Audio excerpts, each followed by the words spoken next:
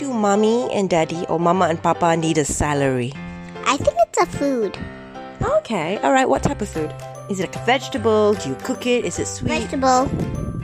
And why does your mommy and daddy need this vegetable? To be healthy. Why does mommy and daddy need a salary?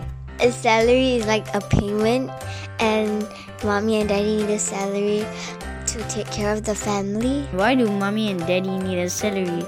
To provide food on the table, to bring us to school, to send us for holidays. Why do mommy and daddy need a salary? So they can send us to school and give us water, food, and clothes. So they can pay our tuition fees, our school fees, so they can buy food for us, so they can maybe buy toys for us. Why do mommy and daddy need a salary? Because that you want to hold somebody. Why we need to hold somebody?